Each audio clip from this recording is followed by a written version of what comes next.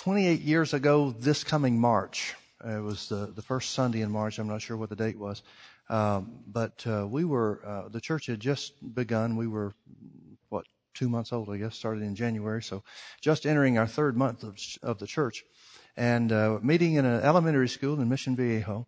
And the Spirit of the Lord came upon me during the service in a very unusual way, nothing I had ever experienced before till that time. I had an experience that was similar to what the Bible tells us about in Acts chapter 10, where Peter fell into a trance and had a vision. That happened to me. I fell over on my face on the floor, and the Lord appeared to me, and Jesus told me some things. He said I won't get into the whole thing of what he said, but he told me some things that we were doing right as a church and some things that we were doing wrong. And I was considering something that he warned me against. And then he said this. He said, I've called you and sent you to establish this church on the development of the human spirit. And then he made mention of Brother Hagin and some other folks that he had put in my life.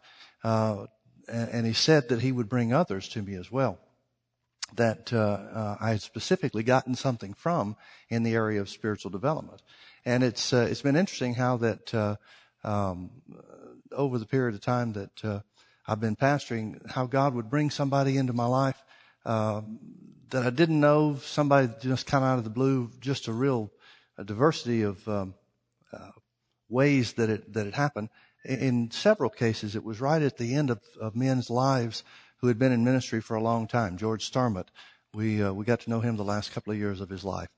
Guy P. Duffield, Dr. Duffield from Foursquare Gospel, we got to know him the last couple of years of his life. And both of those guys put something into me as far as spiritual development was concerned. And so there's been several things, a lot of things along the way through the years that the Lord has added to me in this regard. I used to don't do it anymore. Don't really want to do it anymore.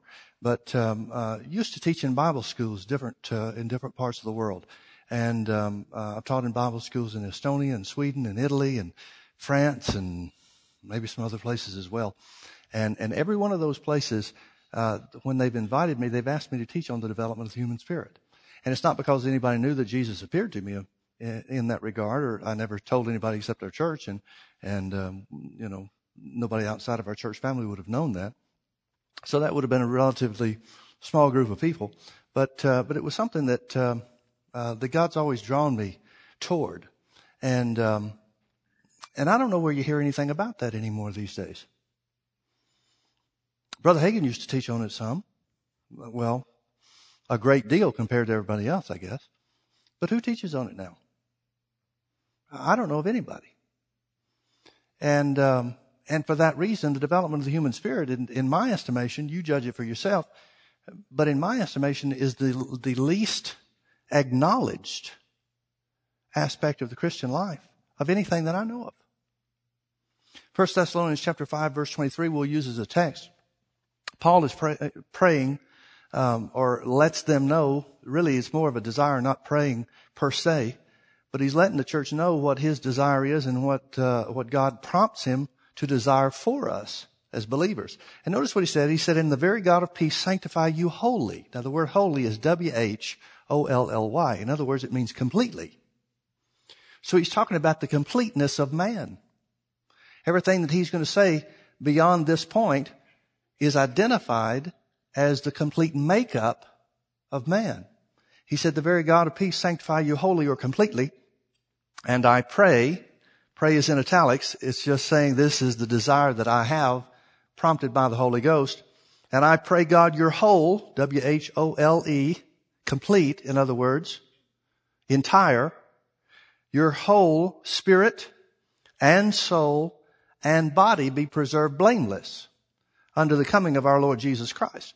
Now, there's one thing I want you to see right off the bat, and that is, before we get into any of the spiritual stuff and the definition of spirit, soul, and body or anything like that, please notice the fact that he said that he prays, or his desire, his God-given desire, that their whole, entire spirit and soul and body be preserved blameless. He didn't say that was going to happen automatically. If it was going to happen automatically, why would God give him a desire to let them know about their complete threefold nature of man, spirit, soul, and body, to be preserved blameless? In other words, what I'm trying to get at, and what we're going to explore throughout this series, is what man's responsibility is to keep his spirit, soul, and body blameless before Jesus comes. Wouldn't it be nice if he said, now don't worry, because when Jesus comes, your whole spirit, soul, and body will be preserved blameless? But he didn't say that. And the reason he didn't say that is because the responsibility is yours and mine. But now let's get to the nuts and bolts of it. Notice he tells us that the complete makeup of man, in other words, the way God created man, is a threefold nature: spirit and soul and body. Now, if you read after, research, whatever word you want to put on it, after most of the great leaders in the church, modern day leaders in the church, you'll find that very few of them acknowledge spirit, soul, and body. Most, for example, I'll give you a good example. Billy Graham, thank God for all the good things he's done in the body of Christ. Billy Graham was asked by a group of ministers, what's the difference between spirit and soul? And he said, well, I thought they were the same. Now, he's gotten people saved on every continent of the world, I guess. And he thought the spirit and the soul were the same. Well, folks, if the spirit and soul are the same, then why would Paul identify them as two separate aspects or parts of the makeup of man, instead of just saying, and I pray God your whole spirit and body, or your whole soul and body, be preserved blameless? If the Holy Ghost is prompting Paul to say this, then this is the threefold makeup of man. And consequently, it would be just as scriptural for us to substitute the spirit and the body as one and the same as to say the spirit and the soul are one and the same. See, if we're going to change the scripture and say that it's not the way that the Bible says that it is, but instead it's what we think it to be, then we could make it up any way we wanted to, couldn't we? Well, we know the body and the spirit are not the same, don't we? Turn with me over to 2 Corinthians chapter 4. 2 Corinthians chapter 4. One of the things that the Lord impressed upon me, I was seeking him and asking the Lord, what do you want me to do on Wednesday night? We finished this series on the Gospel of John before the holidays were over. And some of you may have figured out by now that I am known for long series on Wednesdays. This one may go forever.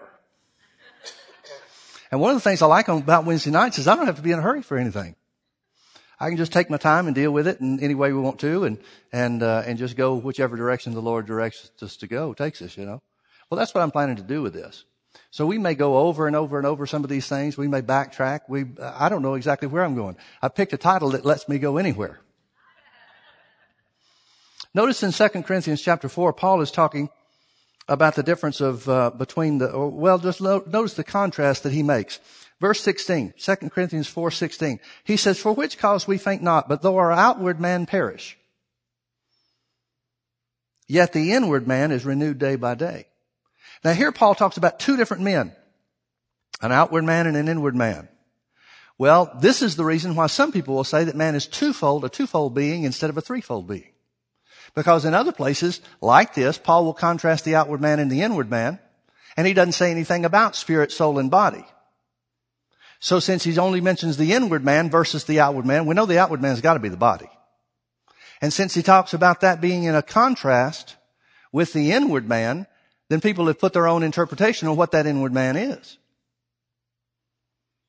Notice what he goes on to say. We'll deal with that before we finish this evening, or at least I'm planning to. Skip down with me to chapter 5, verse 1. You know that Paul didn't write in chapter and verses any more than you write a letter in chapter and verse. Paul's talking about the same he's talking about the same subject. And he says this, he said, for we know that if our earthly house of this tabernacle were dissolved. In other words, he's saying when your body it decays and decomposes, when you're buried into the ground and your body starts decomposing, notice what he says about you. For we know that if our earthly house of this tabernacle, he doesn't call that you. He's got to be talking about the body, and he doesn't call that you. There are certain keys, in my opinion, that if you understand Paul's frame of reference, and if you understand his perspective on things, then everything he writes opens up and becomes clear. One of these keys we're going to get into right here, and that is, Paul says the body is the house that you live in. And he never says that it's you. For we know. I like that. We know. A lot of people guess at things. Paul said we know.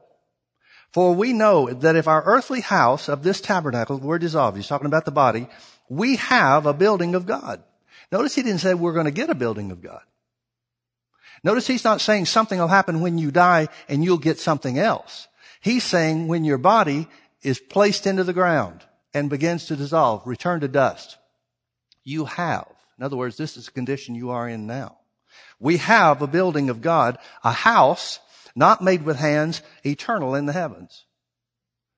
Now this is in the context of verse 16 where he's talking about the inward man versus the outward man. So he's saying when the outward man dissolves, your inward man is eternal. So when we find out what the inward man is, we can know for a certainty that that inward man is eternal. That's what lives on. Skip down with me to verse 6. He says, therefore we are always confident. I like Paul. He talks about what we know. So many Christians are guessing at things. Paul said we're confident. Here's what we know. Therefore, we are always confident, knowing that while we are at home in the body, we are absent from the Lord. Now notice he says we. He's talking about the real you. He's talking about us as believers. He said, here's what we know about ourselves. That while we are at home in the body. Now, if you went to the street where I live at, you can find my house, but I'm not home. My house is not me. My house is the place that I live, but it's not me. That's what he says about the body. He says the body is the house that you live in. Again, he's contrasting the inward man versus the outward man. Therefore, we are always confident, knowing that while we are at home in the body, we are absent from the Lord, for we walk by faith and not by sight. You know, we pull that out of context and we use that for a whole variety of ways and places and applications. And it fits in a lot of different ways. But now he's talking about the difference in walking by faith versus sight as far as living on the earth in the flesh as opposed to living in heaven with Jesus. For we walk by faith and not by sight. We are confident, I say, verse 8, and willing rather to be absent. We are absent. We are willing to be absent. We, the real you, are confident, I say, and willing rather to be absent from the body and to be present with the Lord. To be absent from the body and to be present with the Lord. He said, we'd rather be absent from the body. Notice how he says that. Absent from the body. I'm absent from my home. So are you. Wherever you live, the house is there, but you ain't there. It's not good English, but you got the point. You're absent from your home. That's what happens when your body is laid into the ground. When what the world calls death, physical death, overtakes us, and the body is buried, that's what happens. You become absent from the body. But don't worry, then you become present with the Lord. You didn't agonize over being absent or leaving your home this evening because you knew where you were going. You were going somewhere you wanted to go. At least I hope you did. That's what he says about the Spirit. That's what he says about the inward man. He said the inward man would rather be absent from the body so he can be present with the Lord. Paul said the same thing about his own experience in Philippians chapter 1. He goes into a little detail personally where he says, for to me to live is Christ and to die is gain. Philippians chapter 1, I think that's verse 21. For to me to live is Christ and to die is gain. Most people don't think of dying as gain, do they? Most people try to avoid it in every way they can. Paul said, for to me, because of what he understood about the inward man and the outward man, because of what he understood about spiritual things, because of what he understood about heaven. Remember, Paul talked about the man that he knew in Christ. He said, I knew a man in Christ, whether in the body or out of the body, I can't tell. Now, everybody agrees he's talking about himself. How is it that Paul couldn't tell if he was in the body or out of the body? How is it that he was unable to determine whether he, the real him, the inward man, was in the body or out of the body? Now, if we'd been with him, we'd have known. Been real easy to tell if his body left or not. He said, howbeit, in the body or out of the body, I cannot tell. Such a one was caught up into heaven. Third heaven. Into the throne room of God, in other words. And he said, I heard things that I'm not able to tell you. Not that he's unwilling to tell them, but that he didn't have words to describe.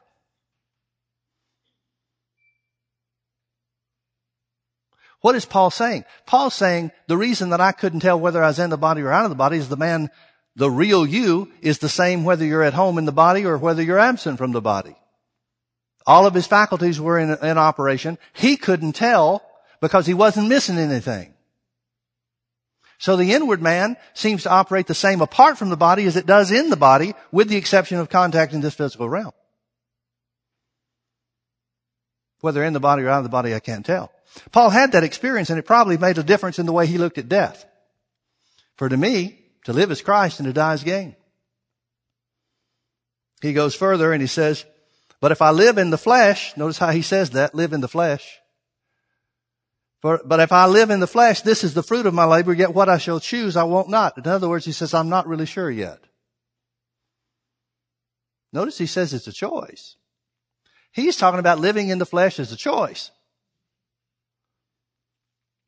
Does he know something about the authority that the inward man has that most of us don't know?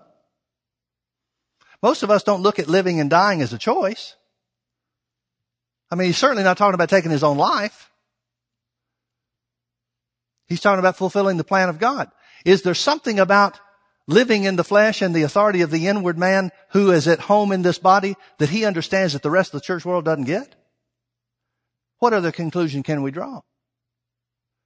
What I shall choose, I what not. Haven't decided yet. For I am in a strait betwixt two. Another translation says, for I'm having a hard time deciding. And I think that's completely accurate. For I am in a strait betwixt two. Well, what's the strait? What's the problem? What's the dilemma you have here, Paul? I am in a strait betwixt two, having a desire. I have a desire to depart. Having a desire to depart. I want to go. The man on the inside wants to go. The man on the inside wants to leave, wants to depart from the flesh and to be with Christ, which is far better. He didn't just say it was better. He said it was far better. We lose loved ones and we feel so bad because of our loss. We don't feel bad for them, though. And when we have things in right perspective, then the homegoing of a Christian should be a wonderful thing. We can cry all we want to about how we're going to miss them, but we ought to be stopping every now and then and think about them. So many times people have the idea that, well, why don't we just raise them from the dead? Go ahead and try. See if you can find anybody that wants to come back.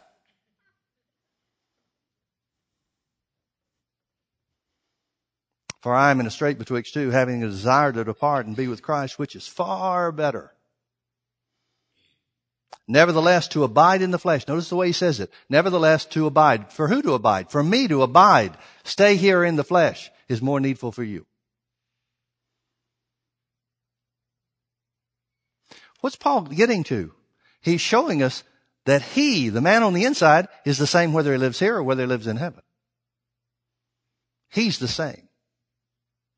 Now turn with me over to 1 Corinthians chapter 14. Let me show you something else Paul said about this. And again, I think this is one of the keys. It adds to what we said before. 1 Corinthians chapter 14. Notice in verse 14. 1 Corinthians 14:14. Paul said, for if I, notice who he calls I. He's talking about himself. For if I pray in an unknown tongue, my spirit prayeth. So who is the I that he's talking about? He's talking about the spirit man. Paul always calls himself the spirit man. Never calls himself the body. He refers to his body, but always as a possession. It would do you some real good to look at yourself that way. This body that we put so much attention into, this body that contacts the natural realm that dominates so many Christians' lives, is just a possession. It's just the place you live. For if I pray in an unknown tongue, my spirit prayeth, but my understanding is unfruitful. Back up with me to verse 4. Verse 2. For he that speaketh in an unknown tongue. Well, verse 14 already tells us who's speaking in the unknown tongues. That's the spirit man. The man on the inside that speaks in an unknown tongue. Who's he contacting? Speaketh not unto men, but unto God. For no man understandeth him, howbeit in the spirit he speaks mysteries. What's he saying? Just as we can clearly identify that the outward man or the body contacts the physical realm, it's the spirit man that contacts God. He just said so. It's the spirit that contacts God. Turn back with me to Luke chapter 16. Let's look at something else here. Jesus explained some things to us. We're just going to get as far as laying a foundation this evening, and then we'll build on that from there. So look with me to Luke chapter 16. Jesus gave us more information about this inward man versus outward man and what happens when the body is laid into the earth than anybody else. And who would know better than Jesus? I mean, the one that comes from heaven ought to know how it works, shouldn't he? Notice in Luke chapter 16, let's start in verse 19. He said, there was a certain rich man which was clothed in purple and fine linen and fared sumptuously every day. And there was a certain beggar named Lazarus which was laid at his gate full of sores. Now let me stop right here and say, there's a lot of people in the body of Christ that'll say, well, this is just a parable. You can't take it literally. It's just a parable. It's impossible for Jesus, especially for Jesus, to use the word certain in a parable. Because a parable is something that represents or stands for something else. For example, in Mark chapter 4, Jesus said, I think it's verse 26, he said, so is the kingdom of God as if a man should cast seed into the earth. In other words, he's saying the kingdom of God is like planting seed. There's no like in this story that Jesus tells us. In fact, not only does he not say that the kingdom of God is like something or the kingdom of heaven is like something here, he says there was a certain, absolute, real guy named Lazarus. Real guy, rich guy. He's saying this was a real life event. That's what certain man means. That's what certain beggar means. It means these guys really lived. Jesus is telling us something by revelation of the Holy Ghost that really took place. That's how we can know for a certainty this is how it works, because Jesus said it was certain. Well, certain means sure thing, doesn't it? So here's the sure thing way it worked in Jesus' day. Now remember, Jesus is telling us about something that happened before he was raised from the dead. Paul said to be absent from the body is to be present with the Lord. You'll see right here that in Jesus' day, prior to his resurrection, neither one of these guys went to be present with the Lord. Here's how it worked before Jesus' resurrection. There was a certain rich man which was clothed in purple and fine linen and fared sumptuously every day. And there was a certain beggar named Lazarus, which was laid at his gate full of sores, and desiring to be fed from the crumbs which fell from the rich man's table. Moreover, the dogs came and licked his sores. And it came to pass that the beggar died. Now, what do we understand by that? That means his physical life ended, right? And it came to pass that the beggar died and was carried by the angels into Abraham's bosom. Who was carried? Him. The inward man. The real man. Notice he didn't cease to exist just because his body was laid into the ground. It doesn't tell us what happened to his body. Being a beggar, the rich man's going to die and it's going to tell us he had a funeral. We don't know that about the beggar, but we know that his body had to be disposed of in some way or another. But him, the real man, Lazarus, was carried by the angels. We know angels are spirit beings, don't we? Paul told us that. Are they not all ministering spirits, sent forth to minister for those who shall be heirs of salvation?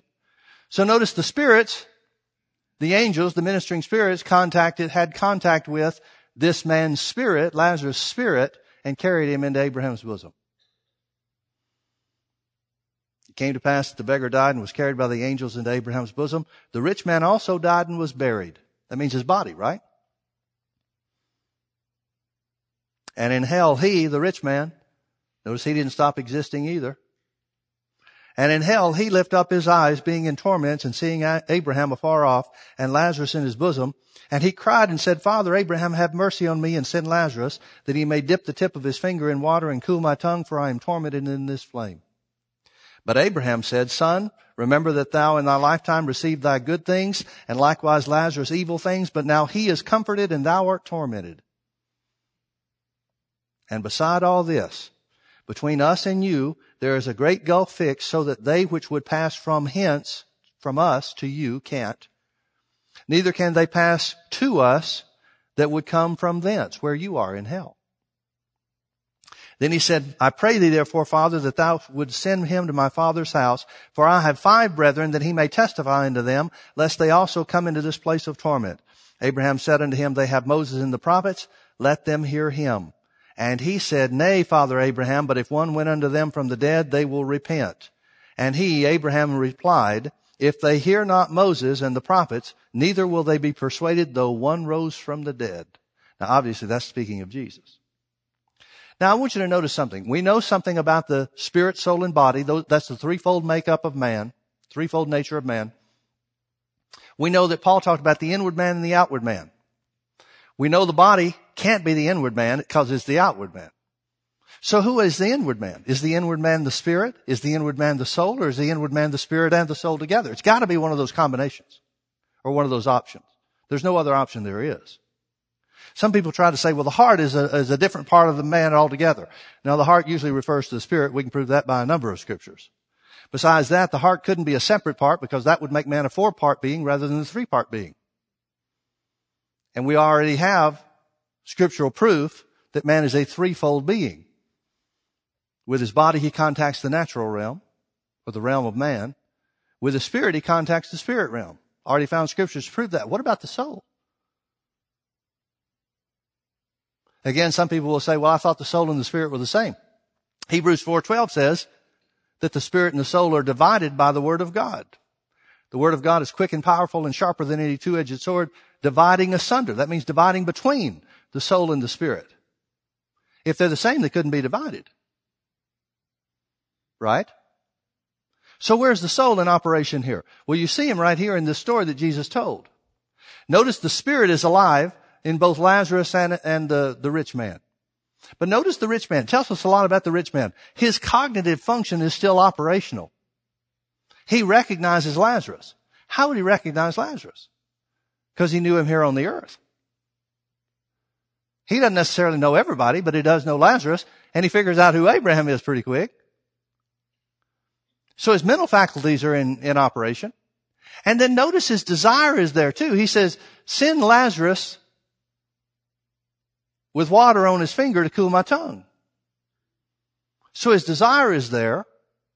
Notice something else. When he finds out that won't work, he says, well, make sure that my brothers don't come. I've got 5 brothers. Make sure they don't come to this place. What would we call that? It certainly has to do with his will. He wills for them not to have the same experience that he's having, right?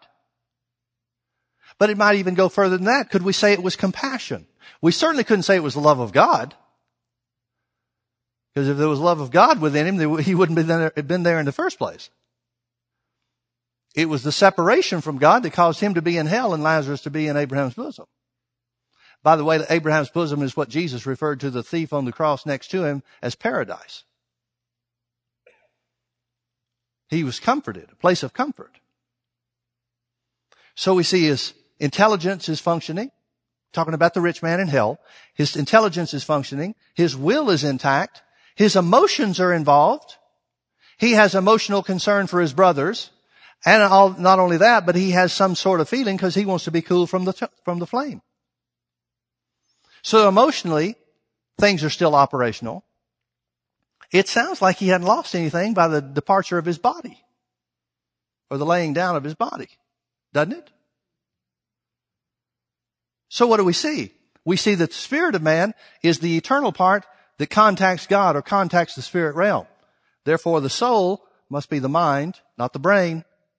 Difference in the brain and the mind. The brain is in the body buried back on earth. But his mind is intact. His will is intact. His emotions are functional. That's the makeup of the soul. The mind, the will, and the emotions. Well, now wait a minute, Pastor Mike. Why aren't the emotions a part of the Spirit?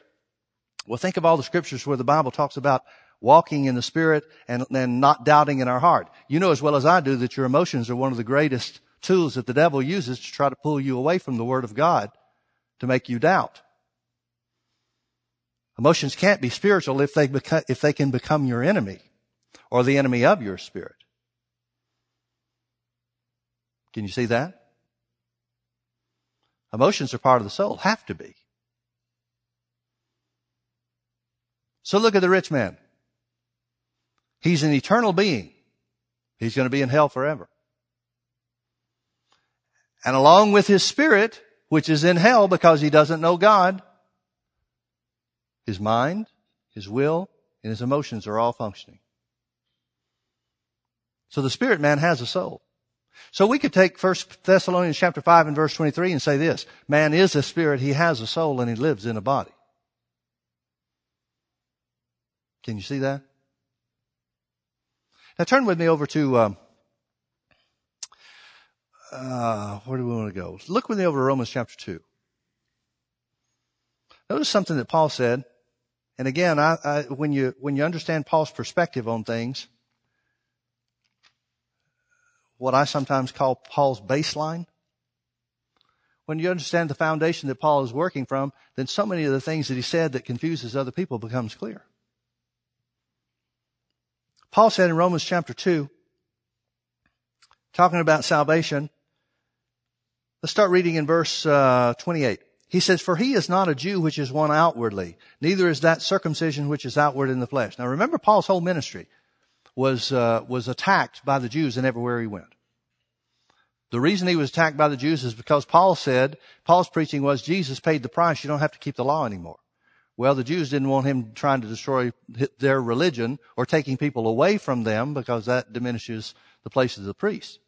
And so he was persecuted everywhere he went. Now Paul is trying to identify, here's what the Jews, who were the people of God in the Old Testament, represented all along. Here's why it's about Jesus and not about the law. Because he's saying Judaism is not about being born of a certain race of people. Well, that went over big. Because you got to realize the Jews have been calling everybody else in the world dogs. We're special. Everybody else is dogs. We're joined to God because he gave us the law through Moses. And everybody else in the world is second class, if that. Now Paul is saying a Jew is not one outwardly. A Jew is not somebody that's been circumcised in the flesh or somebody that was born of the seed of Abraham. That's not what a Jew is anymore. A Jew is not one outwardly, neither is that circumcision which is outward in the flesh, but he is a Jew which is one inwardly. He's talking about the inward man. And circumcision is that of the heart, in the spirit, not of the letter, whose praise is not of men, but of God. Notice he calls the heart the spirit. Do you know when you got saved, it didn't change your ethnicity, but it did change your family of origin. You became a Jew. How many of you ever had had the devil tell you that the blessings of the Jews didn't belong to everybody today? You see a lot of good things that God said about the Jews, especially material things in the Old Testament. And the devil's right there on your shoulder saying, well, that just belongs to the Jews. Well, he's right. But who are the Jews? The Jews are the ones that have made Jesus the Lord of their lives. Paul said this to the Galatians. He said, not all Israel is Israel. In other words, it's not about who you're born of naturally. It's who you're born of spiritually. Turn with me over to John chapter 4. Well, John chapter 3 first. We'll look at John chapter 3 and then move over to John chapter 4.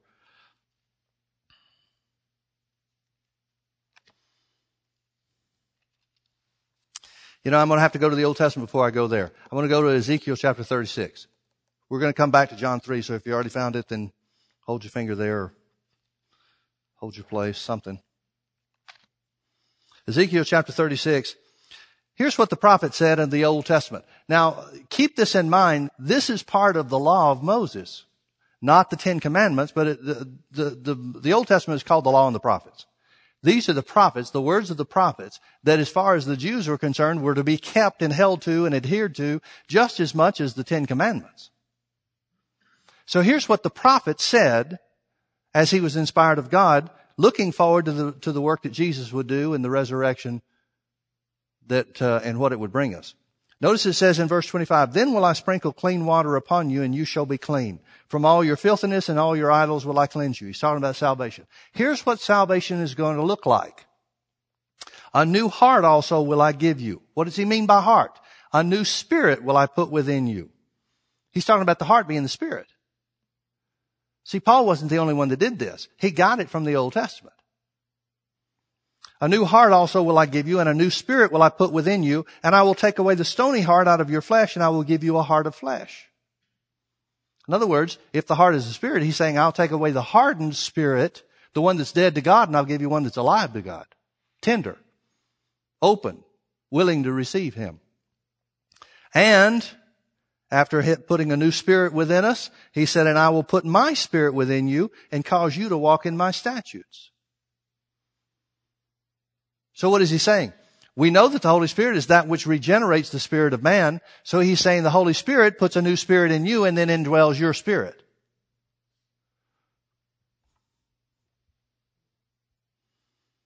Look with me to Jeremiah chapter 31, I believe it is.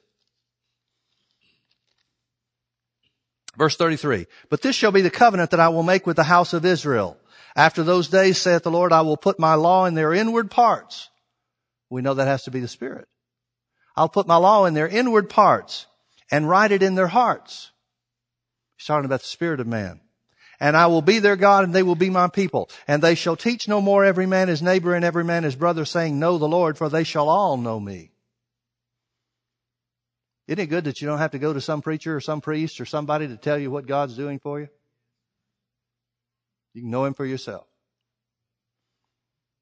"And they shall teach no more every man his neighbor and every man his brother, saying, Know the Lord, for they shall all know me. From the least of them unto the greatest of them, saith the Lord, for I will forgive their iniquity, and I will remember their sin no more." He's got to be talking about salvation there, doesn't he? Now turn with me over to John chapter 3. Knowing that this is in the prophets, written in the prophets, the Bible says, "In the mouth of 2 or 3 witnesses, let every word be established." You got 2 prophets in the Old Testament that talk about salvation as being a recreation of the spirit of man. A regeneration, whatever word you want to use. A new spirit in man and God's spirit in us. And notice what Nicodemus, who's a ruler of the Jews, says. Beginning in verse 1, "There was a man of the Pharisees named Nicodemus, a ruler of the Jews. The same came to Jesus by night and said unto him, Rabbi, we know that thou art a teacher come from God, for no man can do these miracles that thou doest, except God be with him." In other words, he says, I'm convinced by the works. The stuff that you're doing is proof to me that God is on your side. Would have been nice if all the Jews had been that smart. "And Jesus answered and said unto him, Verily, verily, I say unto thee, except a man be born again, he cannot see the kingdom of God." That seems like a strange response, doesn't it? Jesus, we know by the miracles that you're doing that God is with you, that God is on your side, God has empowered you, and Jesus says you got to be born again. Why? Because Jesus is focusing on the kingdom of God. Nicodemus thinks the kingdom of God is the miracles that he saw. Jesus is saying contact with the kingdom of God or entrance into the kingdom of God comes only one way. That's not by seeing miracles, but by a change of spirit, a change of spiritual nature. "Except a man be born again, he cannot see the kingdom of God." Nicodemus is only thinking natural. Now remember, he knows the prophets. He should be saying, wait a minute. Jeremiah and Ezekiel talked about something about like that. Is that what you mean? He's a ruler of the Jews. That means he's a teacher. He's a master of Israel. Jesus is going to say, you're a master of Israel and you don't know this stuff? Nicodemus said unto him, How can a man be born when he is old? Can he enter the second time into his mother's womb and be born? And Jesus said unto him, Verily, verily, I say unto thee, except a man be born of water and of the Spirit, he cannot enter into the kingdom of God. Born of water means natural birth. Born of the Spirit means being born again. Notice he says it's being born of the Spirit. That which is born of the flesh is flesh, and that which is born of the Spirit is spirit. What's he saying? He's saying the work of the Holy Ghost is to make you a new spirit. In other words, to change the inward man. To recreate the inward man, recreate man from the inside out. Marvel not that I said unto thee, you must be born again. Now he uses an example. He says, the wind blows where it listeth, or where it wills, and thou hearest the sound thereof, but cannot tell where it comes or whither it goes. So is everyone that is born of the Spirit. In other words, people that are born of the Spirit are led by unseen forces. That unseen force is the Holy Spirit. Now get what he's saying. People that are born of the Spirit. In other words, the recreated human spirit is led by unseen forces, meaning the Holy Spirit.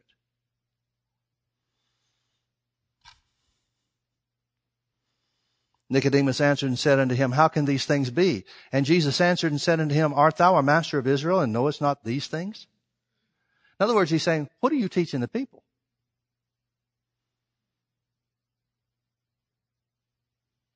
This is Messiah 101.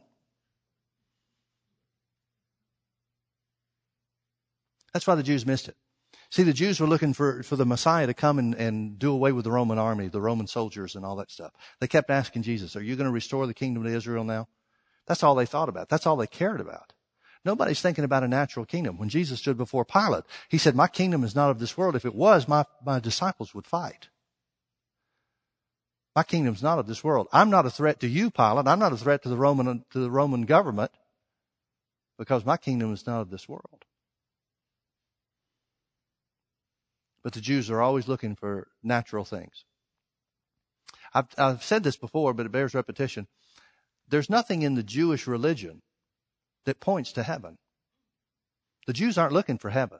They're not looking for a heavenly home. They think that Abraham, who sojourned in the wilderness, because he looked for a city whose builder and maker was God, they think that was just about him waiting for Jesus, or the Messiah, not Jesus, waiting for the Messiah or the promise of God to come restore Israel to a place of prominence to dominate the world. See, the Jews want to dominate just like everybody else wants to dominate. They just want to do it because God's on their side. And they missed entirely what Jesus said that or what God had said through the prophets that Jesus would come and bring. Now skip with me over to chapter 4, John chapter 4. Here's what Jesus is talking to the woman at the well of Samaria. You remember they get into a conversation. She's surprised that he would talk to her because she's considered to be lower class to the Jews. Jesus says something about her marital history.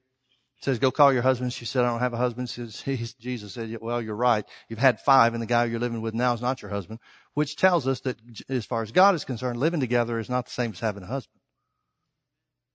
I know that doesn't make a lot of people happy, but that's what Jesus said. It also shows us that God recognizes marriage and divorce.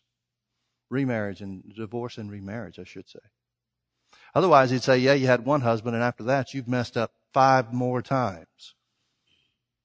But he didn't. And then so the woman said unto him, verse 19, Sir, I perceive thou art a prophet. Our fathers worshipped in this mountain, and you say that in Jerusalem is the place where men ought to worship. Get this. She says, wow, here's a prophet that told me things that nobody else could know about me. Where are we supposed to worship? Now, maybe it's just me. But if I've got somebody that's got a direct line to God with revelation, supernatural revelation ability, I'm not going to try to find out what hill am I supposed to stand on. That's what she does. Here's the controversy. Our fathers worship in this mountain, but you Jews say, that in Jerusalem is the place where men ought to worship.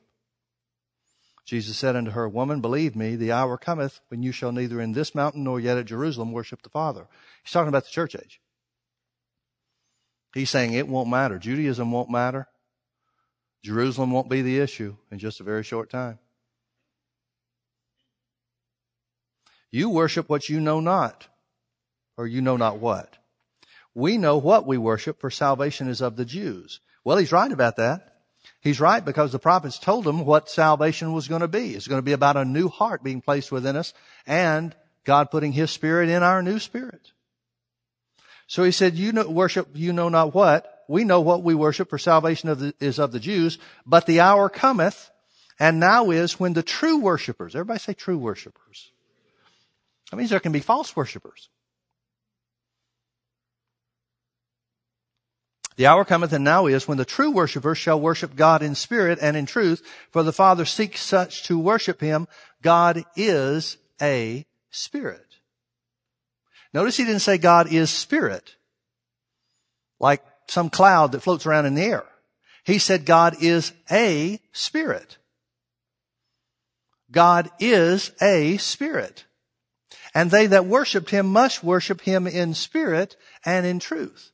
Folks, I don't think this is a judgment. This is an observation, but I don't think it's a judgment. You decide for yourself. In my opinion, the church world knows nothing about worshiping in spirit. The charismatics think they do because they think that means singing in tongues. And it's not. Worshiping in spirit is the manner in which we live because we have been recreated by the Holy Spirit from within. He's talking lifestyle. He's not talking about lifting our hands a certain way or singing some song. He's talking about lifestyle. God is a spirit, and they that worship him must worship him in spirit and in truth. And then Jesus identifies himself to her as the Messiah. Turn back with me to Genesis chapter 1. We'll close with this. Genesis chapter 1.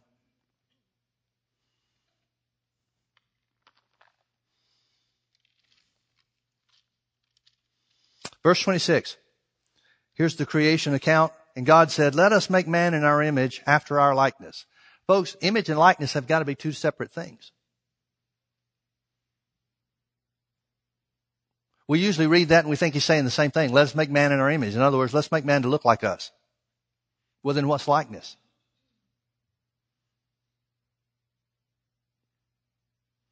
Image means resemblance. What's likeness? Likeness is the word sameness. Let's make man to look like us and be like us. Now we know what God looks like. Moses said, show me your glory. God said, well, you can't look on my face because nobody can look on my face and live. That was true before anybody could be born again. Well, that tells us God has a face. Because if Moses couldn't look on his face, that means God has to have one. So then God said, I tell you what I'll do. I'll put you in this cleft of the rock, the crack in the rock over there, and I'll put my hand over you. So God has to have a hand. And he said, I'll pass by and I'll remove my hand and let you see my back parts, which means God has back parts. Now you can't have back parts unless you got front parts. Because otherwise you couldn't distinguish between parts, one parts and another parts. It sounds kind of like God looks like us. It sounds like man was made in the similitude to resemble God. Doesn't it? That's what this is saying. Let us make man in our own image, to resemble us. But what does likeness mean? Likeness means same in nature. In other words, God made man as much like God as he could possibly make him.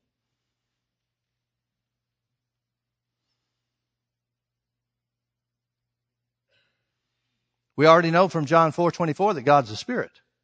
So if we're made in the image and after the likeness of God, then that means by definition, we have to be in the same nature, created in the same nature as him. God made you a spirit being.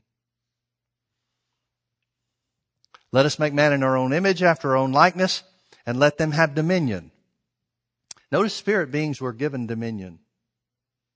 Now folks, realize that Jesus was God prior to coming to the earth, right? He pre-existed with the Father. My opinion is, I think it's all the times you see the appearance of God in the Old Testament, that was Jesus. He's identified over and over again as the creator, and the Bible says Jesus is the one that created the earth. So I think every time I think God in the burning bush, I think that was Jesus. I think God appearing to Abraham, I think that was Jesus. I think the covenant that was made in Genesis chapter 15 between God, literally between Jesus and Abraham, that had to be Jesus. So I think it was Jesus before he ever took on a flesh and bone body. Now, the Bible says in John chapter 1 that in the beginning was the Word, and the Word was made flesh. And the Word was with God, and the Word was God. And the Word became flesh and dwelt among us.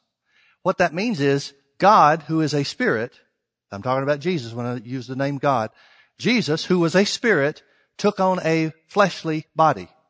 Did that make him any less God? Did it make him any less eternal? Did it make him anything less in any way other than where it says he laid aside his heavenly power and glory to came to the earth? Was he any different once he took on the fleshly body than before he took on the fleshly body other than laying down his heavenly power and glory? Nope. Not one bit different.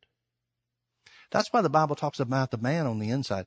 Paul spoke of the salvation experience, 2 Corinthians 5:17. He said, if any man be in Christ, he's a new creature or a new creation. You as a spirit being have been recreated by Jesus' work on the cross, to be restored to the image and likeness of God, to have dominion on the earth. That's what the salvation experience is all about. It's about a restoration to man's original state. Now that was only done in part because once sin came on the scene, our bodies were tainted with sin. When God first made Adam and Eve, there was no end to their existence. They would have lived in that state forever. But once sin came on the scene, then their bodies became subject to sin and death. But once Jesus came to restore us to sameness with the Father, then the only effect sin has is now upon our bodies. That's why Paul said the outward man is decaying, but the inward man is renewed day by day. You'll never be any older spiritually than you are now. You'll know more as you grow. You'll mature, but you'll never be any older. But boy, we sure know about that outward man decaying, don't we? I don't know about you, but I'm fighting it every step of the way.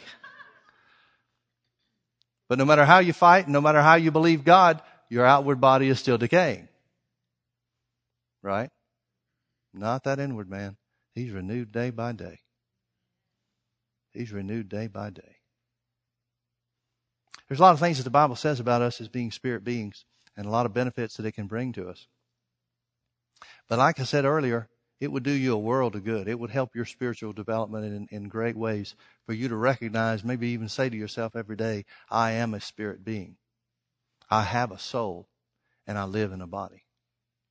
Because as the Bible speaks of carnal Christians, Christians that have not yet matured and some never will, by choice, not because that's God's plan or design or anything else. Where the Bible talks about carnal Christians, it means body-ruled Christians. In other words, Christians that have not become acquainted with the fact that they are spirit beings and can live above the natural realm. Amen? Amen. Let's pray. Father, thank you so much for creating us in your image. You could have made this world any way you wanted to, but you chose to make man in your image. You chose to make us eternal beings, Father, subject not just to the laws of nature, as the outward man is, but subject to the laws of God. We know the natural man is not subject to the law of God, Father. Therefore, it's important for us to recognize that we are made in your image. Father, forgive us for the attention that we give to natural things at the expense of our spirits. Forgive us for being distracted by the things of the flesh and not giving proper attention to the spiritual things. Father, cause us to realize and to remember who we are of, that we are your children, children of God, no longer children of the devil, and that we might live up to that great calling that you placed upon us by causing us to be part of your family. Help us to remember who we are, Father.